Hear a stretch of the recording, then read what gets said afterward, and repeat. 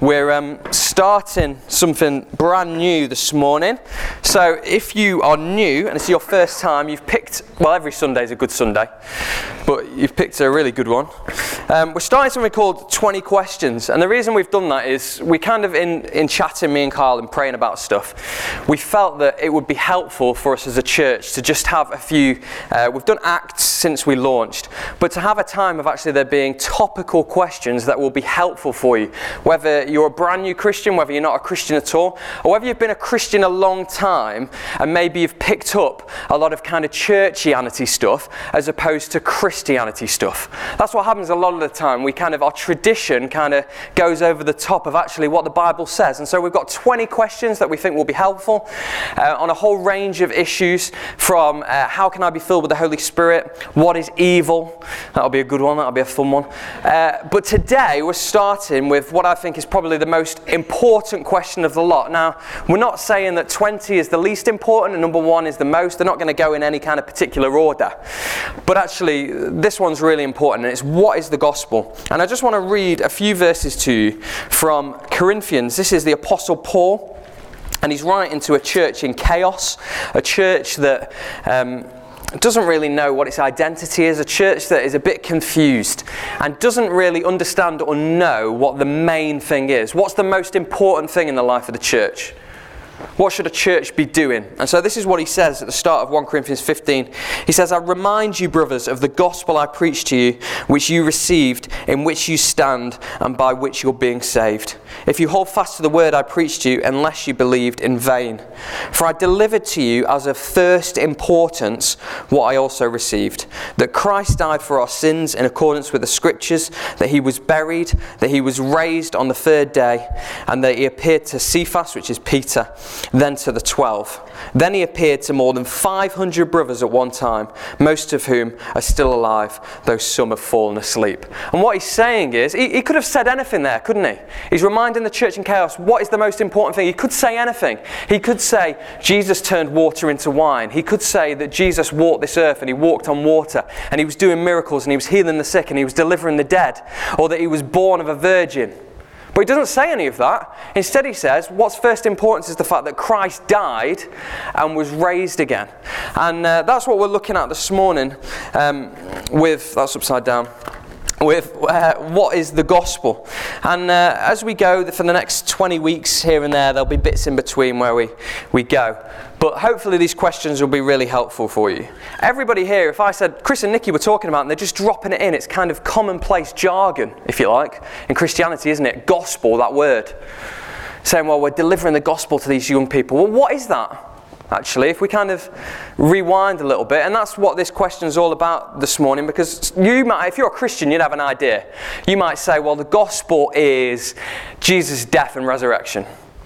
Or you might say, because of other verses in Matthew where Jesus says this is the gospel, that it's healing the sick, that it's the dead being delivered, that it's the dead being raised even, that it's the kingdom of God advancing. And in a sense, actually, you're both right. And it's just trying to understand what is the gospel this morning. Some of you won't have a clue, and that's okay as well. And I want to just arm you this morning a little bit with, if you are you're wanting to witness to people, you're wanting to share your faith with people, the kind of must-haves, if you like. Things that we can't afford to leave out, actually, if we're sharing faithfully what this good news is.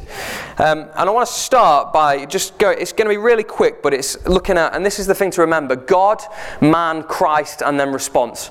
And that's how I kind of try and think of the gospel, that it starts and finishes with God, then we have a bit of a role to play and we're involved in some way, shape or another. Christ comes on the scene, and then we're all to respond to that in some way. And this book that I've put on the floor, which I probably shouldn't have done, the Bible is really important for understanding this question. Because I think that the gospel, often it becomes about us, but really it's about God.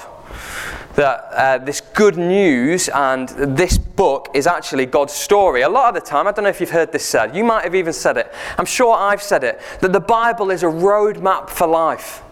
That the Bible is a reference book that I can just pick and choose stuff out. I'm going to tell you now, it's not. It has practical stuff in it that's helpful, but it's not a roadmap for life. Primarily, the Bible is a story about God. It's a story about God, but it's a story for you and me. That's how it works. Often, when we think of the Bible story and we think of the gospel, we think it's about us. But actually, fundamentally, it's about God. And because it's about God, that makes it a good thing. You see, if it's about us, it's flawed and it's messed up and it's not that great. But if it's a story about God and what God is doing, and that God is the centerpiece of all history, not mankind, then that can only be a good thing. And I'll explain a little bit about that in a moment. It might be easier for me to demonstrate that point with what the gospel is not, if you like, what the good news of Jesus isn't. Because when it's about us, it's not right. Take this for an example.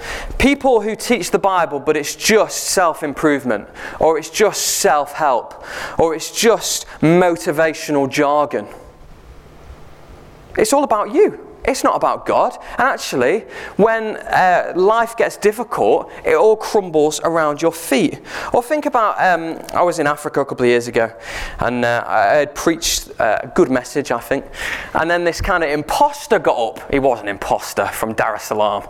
And he just started talking about God wants you to be really rich. God wants you, that's a bad impression, because he was speaking in Swahili, so I don't know why I'm doing that. God just wants you to be rich and blessed and totally healthy. And it was all about health, wealth and prosperity.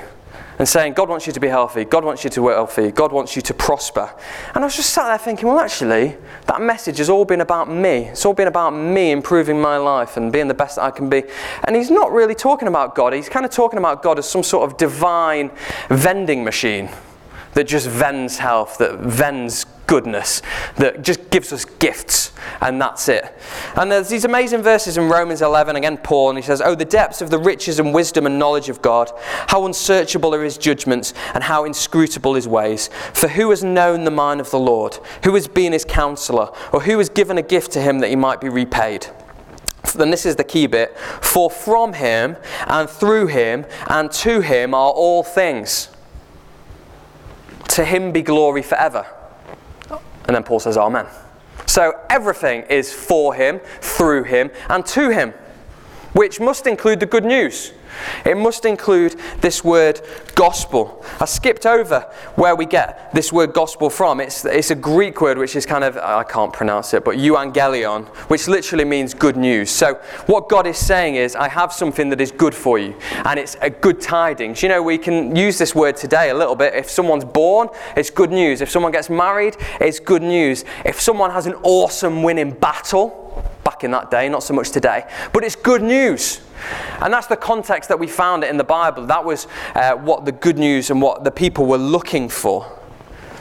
But actually, we read there in Romans 11 that all things are through and to and for God. And so, right from the start, I just want you to have that in the background, that this good news actually is about God, but it's for us. It's not about us, it's about him. And I think when we start with it being about us, we just get it wrong. And we go down tangents that are just not healthy for us, because when life does get difficult, we've actually got no foundation, because we're relying on ourselves being awesome instead of God being awesome. So that's who God is, and that's worth having in the background. The thing is about this God is we're created as human beings to worship him. We're created as worshipful people. That's why I love to sing. I hope you love to sing as well. You're going to be singing for all eternity, which is really cool. But that's what we're created for, to worship God, to praise him, to exist for his glory and his praise, not for our own. But I'd be the first to say it doesn't always work out like that. You'd probably be the first to say that it doesn't always work out that way in your life. Though we're designed and created and made for it, we often find ourselves worshipping other things. And that's where man comes into it. And this is how we explain man, because I think our wiring's kind of not connecting up really. If you read through the Bible story, right from the very beginning in Genesis 3, there's a problem. And that problem is you and me. The problem is not God. God is good, but the problem is you and me. We're created to worship and glorify him, but we choose to worship something other than him. That's what happened in the garden. That was the fundamental problem. It wasn't eating an apple or a grape or whatever the fruit might have been. The fundamental problem was choosing to worship something else and not worshiping God. And examples today could be these. Now, sports fans, we hijack the worship of God and worship other things. Now, I love sport, but there are people, and you might know them, who will spend thousands of pounds to watch their team, who will travel the world to watch their team, who will every week religiously sort out their fantasy football team.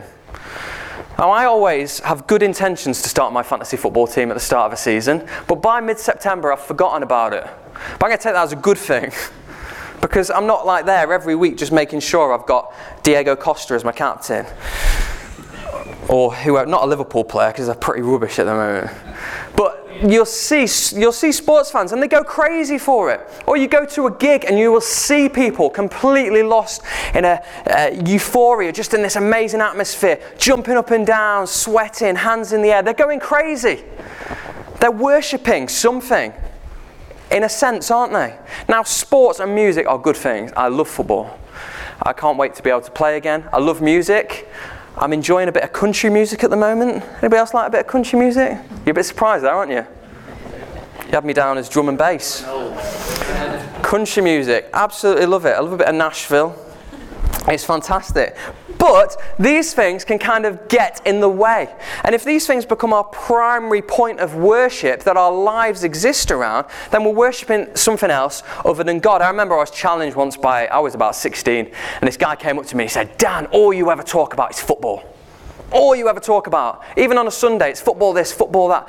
I think you've got a problem. I think you like football a bit too much and you don't love God enough. And I thought, yeah, he's right. It stung me, but I'll be honest with you now. If Liverpool win, I'll watch Match of the Day. But if Liverpool lose, I won't.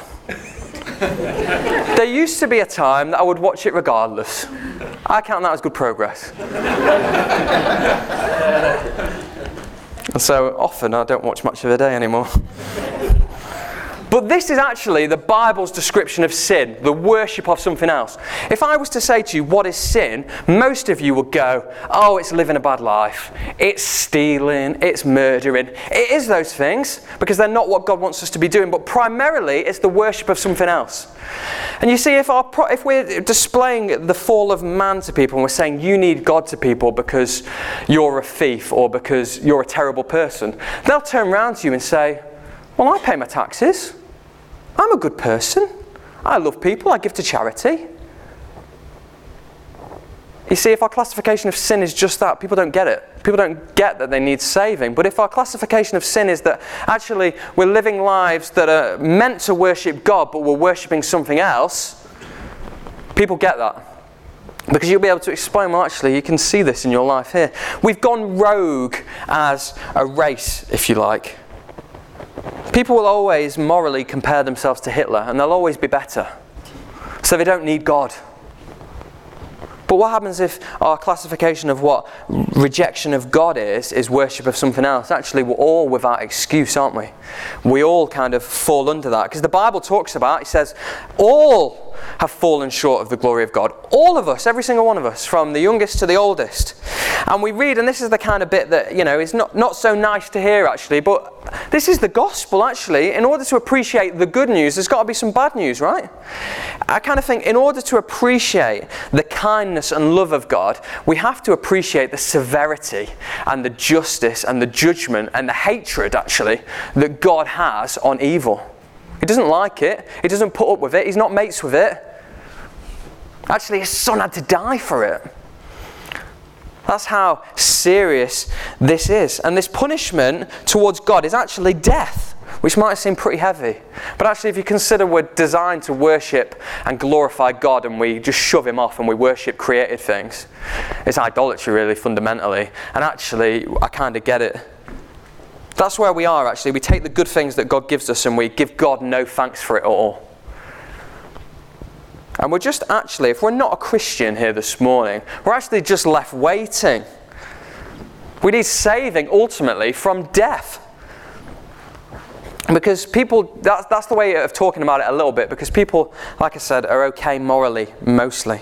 And it sounds quite severe, but as I said, unless we understand the severity of the situation, there is a world out there facing death, eternally.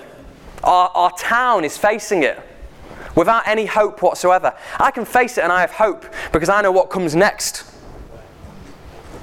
But for most people, they don't have that. And it's tragic.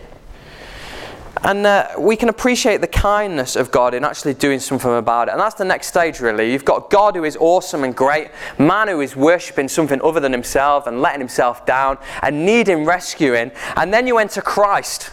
You read the whole of the Old Testament and it's building towards this moment. We think that Jesus just appears in Matthew chapter 1 out of nowhere. But if you read the Old Testament, it's all pointing towards one day things will change. One day someone will come. One day God will rescue people. And then you read this in the opening book of Mark. It says this, the beginning of the gospel. So it's that word, good news. So the beginning of good news of Jesus Christ, the Son of God. That's what the good news is. Jesus Christ, Son of God. And they're really important because, like Carl said last week, it's kind of not really disputed that Jesus was alive. Most historians will say, yeah, there was a bloke called Jesus who walked the earth in this place at this time. What people dispute is what he was doing and who he was. But Mark says here is Jesus, and the good news about Jesus is he is the Son of God. Therefore, he's not like us. If mankind as a whole race across the board are flawed and worshipping something else, do you think mankind can save and rescue us? It wasn't rhetorical. We can't do anything to help ourselves out of our position. But the good news is that Jesus is the Son of God, and so he's altogether different to us in one sense. Even though he comes as fully man and fully God, and we'll kind of cover that a little bit in one of the other questions, so I'm not going down there today. But it's good that Jesus was the Son of God. Luke 19:10 says this. He says, the Son of Man, which is a title that Jesus used for himself, and this is the purpose for him coming, came to seek and to save the lost. That's what the bad news is, that we're lost, we're in need of saving, we're in need of rescuing. The good news is that you can be found. Or the good news is that maybe you already have been found. That's gospel, that's good news, that once you were far off, but now you're not. And I want to say this, I don't know, there might be people here, you might be here this morning, you're not a Christian. So I want to say this specifically to you. God is not, Jesus particularly, is not looking for people who have their act together. He's looking for people that don't. He's looking for people whose lives are messed up. He's looking for people who are hurting. He's looking for people that are without hope.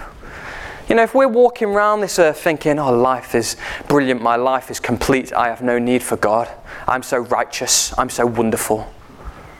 It's a bit like the Pharisees really in Jesus' day. And they missed the point. He's looking for people that don't have their act together. Looking for people that are broken, looking for people that are hurting, and wants to offer them something more. Looking for people who know that they're not perfect. You know, if we're sat here this morning and we think we're all that, well, you can think that, but you're not, you know. Just as I'm not. In fact, none of us are. He didn't come actually for the, well he did, but the religious righteous. He comes for the people who are messed up and broken. So how does he come for those people? This judgment of God that needs to take place, this death is still hanging over us, right? The punishment for sin is still there. It can't just be magicked away. If God is just and God is righteous, which he is, then he can't just pretend it didn't happen. He can't just spray a bit of Febreze on it and think, oh, it's okay. He can't do that. It wouldn't be fair. It wouldn't be just. It wouldn't be like God. That's the kind of thing we would do. We just kind of cover up a bad smell and think that we're okay. But the whole of this Bible story is built into this epic moment 2,000 years ago upon a cross where actually the kindness of God and the severity of God meet in one place.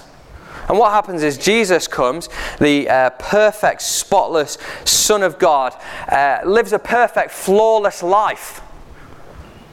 The one person in all of history ever who doesn't actually deserve to die. The one person who there is no punishment upon. And he kind of stands in the breach in one sense. So I kind of like to think of it this way. Somebody's, trying to shoot me for some reason. Why would you do that? I don't know. And Jesus throws himself in front of me and takes the bullet for me. Death is coming towards me. Death is going to hit me, but Jesus takes it for me. And I go off completely scot-free. I'm unscathed from it. And somebody has laid down, you see it in every movie, don't you? Somebody tries to lay down their life for someone else.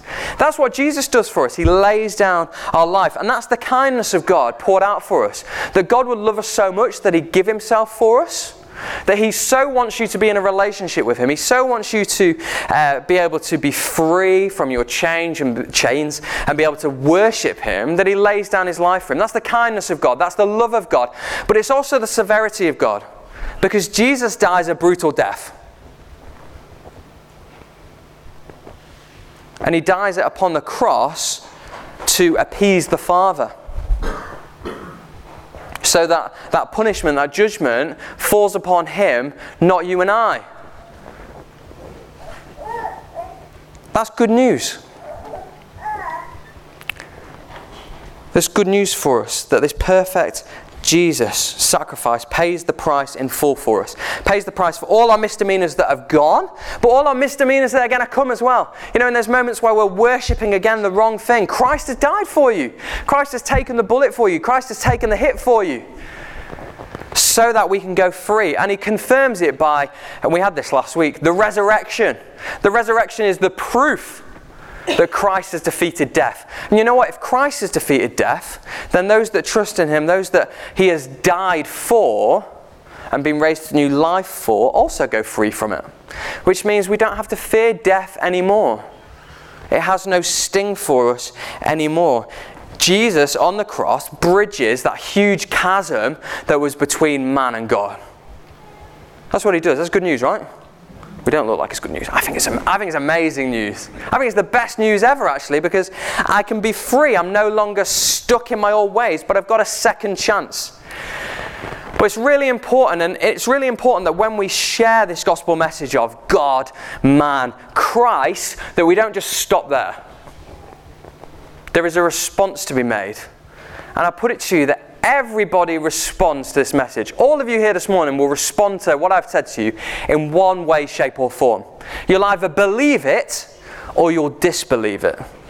You can't be impartial. You can't just go, yeah, oh no, yeah. We either believe it or we disbelieve it. And over the Easter period, when everybody's talking about Jesus, or at Christmas, when everyone's thinking about Jesus, everybody's like, oh yeah, Jesus, He was a great guy, wore sandals, probably had a beard. He was morally great. He had some fantastic stories. He looked after the poor. Fantastic that they know that, but actually it's not enough to just know. You know, all the stuff that I've shared with you this morning, God, man, Christ, it's not enough to just know it. I think that's the trap that often in like evangelical churches that we fall for. That we think it's just enough to know it intellectually. Oh yeah, God did that. Yeah, great, fantastic. And that's it. There's actually a response that has to be had on our part. Acts 16, there's this amazing story, but basically there's an earthquake in a jail, and Paul and Silas are kind of set free.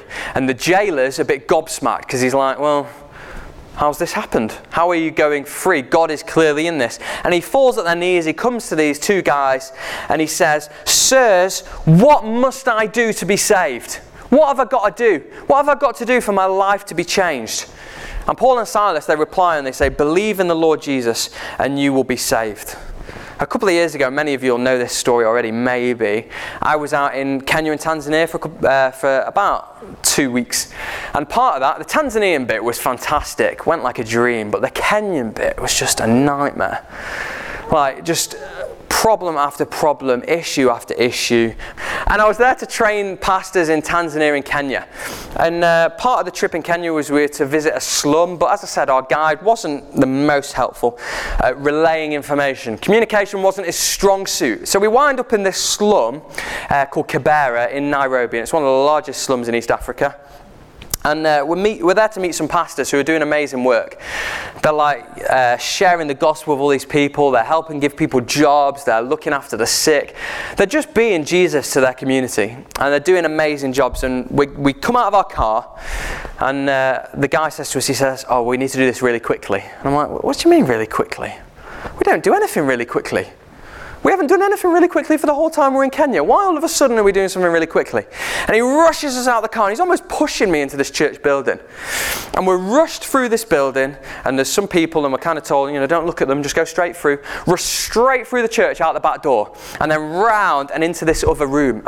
Into this other room there's about 4 or 5 Kenyan blokes there. And then the door's locked behind us. And I'm like, what on earth is going on here? I feel like I'm some sort of special forces guy. I feel like I'm the president of the USA and I've just been rushed in because there's a threat. And that's what starts going into my head.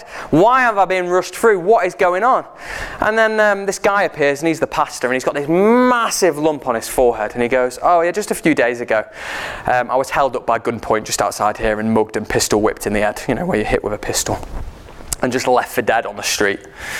And I was like, oh, they do that to your own people, do they? And he was like, yeah, and because you're white and you're a foreigner and you're an easy target, they're probably going to target you too.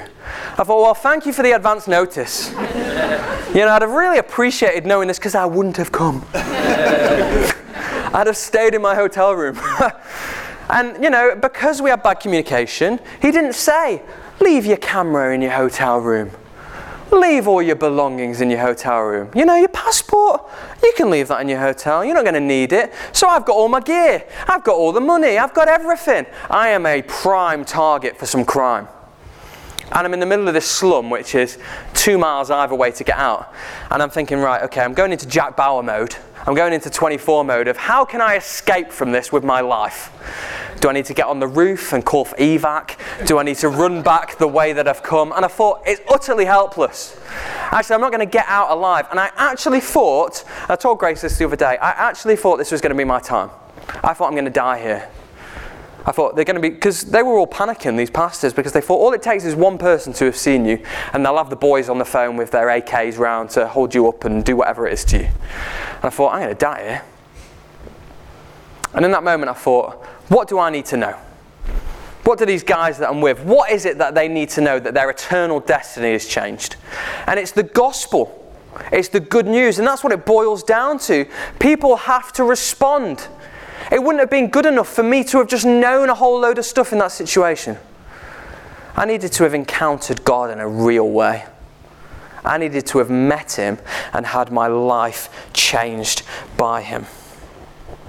The response was to this jailer, and the response to me would have been, believe in the Lord Jesus and you will be saved. It's by literally not just knowing it, but believing it. Believing that God is good. Believing that man has fallen. Believing that Christ came for you and was the Son of God and died for you, and more than that, was raised for you. Died for your sins so that you can go free. And the difference it makes, because we believe in heaven and hell here at this church, the difference it makes is it changes your hell into heaven. It changes your eternal destiny. And it will change the eternal destiny of your friends and your family and your neighbours and the people of Chesterfield by believing in his name. We have a personal God who wants to have a personal relationship with us. He wants us to physically encounter him in a real and tangible way. I don't know, maybe some of you have, maybe some of you haven't, but he wants to meet with you. He wants you to know deep in here that he walks with you. It's not just up here, it's not just head exercise and intellectual, academic stuff. It's a personal invitation to follow Christ. It's a genuine meeting with him. This is some verses, and this is what Jesus would say today. If Jesus was here, and Jesus returned in this moment, and was saying and was offering the good news, this is what he'd say, I believe. Because he says it in Matthew 11, he says, "Come to me, all who labour and are heavy laden, and I will give you rest." That's what Christ would say this morning.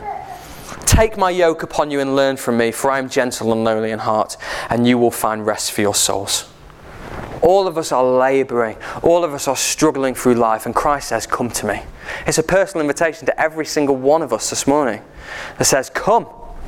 And that's how we paint it to other people. When we're sharing, well, what is the gospel? What is this good news? It's a personal invitation. It's not just a blanket email. It's not shouting at people in the street. It's a personal invitation. That's why I don't think. It does work from time to time by God's grace. But generally, It's personal invitation. Christ was personal with people. Christ was real with people. Christ got into the nitty-gritty of their lives. And this is the good news. This is why it's not about us, but it's for us. Do you see that now? It's about Christ, it's about God, but it is for you. Jesus says, come to me today. And this believing also carries something else. We have to repent of our sin. We have to turn around. The Bible always paints it as response as faith and repentance.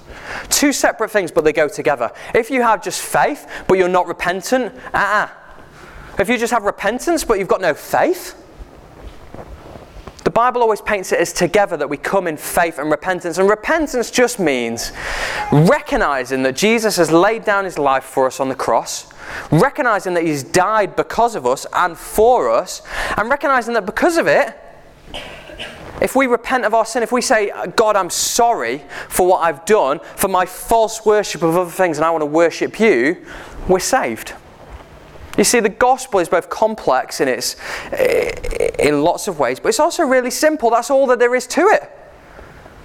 That we would come to him and say, yeah, I believe in who you are and what you've done, and I repent of my ways, and I turn my life around, and I find rest in Christ. You see, if this morning you're not a Christian, but today you say, I trust in Jesus to save me from my sin, your life will be changed forever.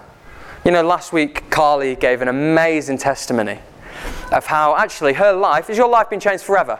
Yeah, totally. Her life's been changed forever. Praise God. You know, when I met Jesus, my life was changed forever. Aren't you keen, church, to see more stories like Carly's? More instances of God breaking in and changing people's lives. Do you know how he does that? The gospel. He doesn't do it with us just being nice and lovely and friendly and happy and bouncing around and life's great. That's brilliant, and we should do that. We should be bouncing happy and because we're God's people. But he changes lives by the gospel.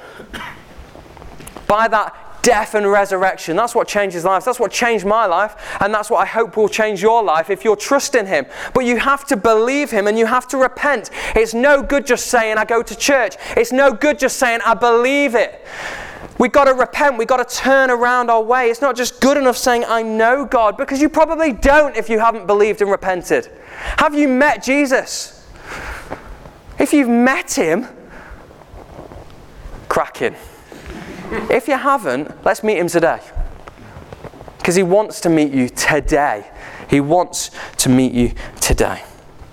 And because of that, death should no longer be feared. I like to think of death as the gateway to everlasting life. You know, my life will get even better when I die, because I'll be with Jesus for all eternity. And that's the promise. That's the promise of the most famous verses in Scripture, isn't it? All who believe in him, they'll have everlasting life. All who repent of their sin and turn, they'll have everlasting life. That's the promise that's given, that where there's hopelessness, we have hope now. Where we're just aimlessly walking through life, we have purpose. That's what's on offer. That's what the good news is, and that's what we take to people. But if we miss out God, or we miss out man, or we miss out Christ, or we miss out a response, we haven't given them the gospel. It's really important that it's all there. Because people are basing their understanding of the good news on where they're going to spend all eternity. And this isn't an easy thing for me to say, but I think our churches are going to be full of people that haven't actually received the gospel. Up and down our nation, because people aren't getting real. That's the sad thing, isn't it? Because people are abusing, I think, the proclamation of teaching. People aren't being saved. People's lives aren't being transformed. That's why, when we're going through these 20 questions, that's why as a church, as we're going forward, it's always about the gospel. It's always about how God can break in and change lives. It's always about how there are people that are far off that can be saved. And that's what we have to think of all the time.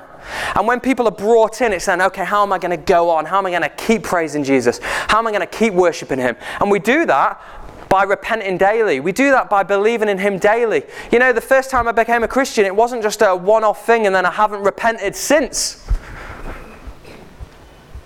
You know, every day I'm standing before God saying, God, you know, I need your help.